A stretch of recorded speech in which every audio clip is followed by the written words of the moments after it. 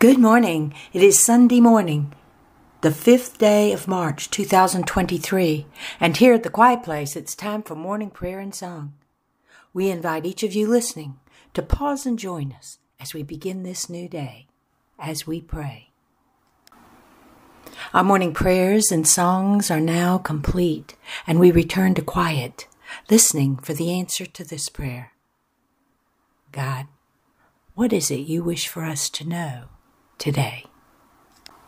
There will come days when the only light is held in our relationship in the way we whisper, love, experience, and know.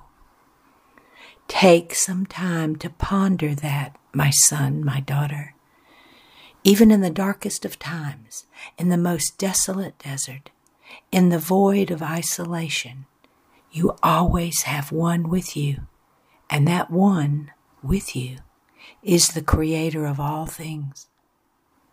How wondrous then can the darkness, the desert, the isolation be when you know I am there walking and talking with thee.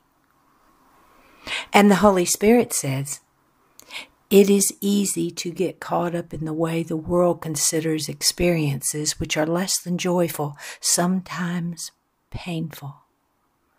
But when you are living the ways of God, every experience which comes to you is one you will walk through, knowing God is with you.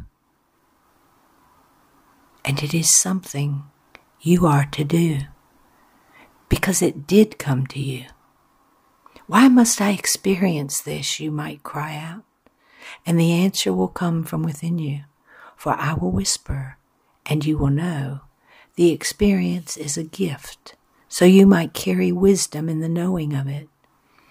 Wisdom comes from experience, and experience is always yours, personally yours, wholly yours. You achieved it with determination, faith, and trust.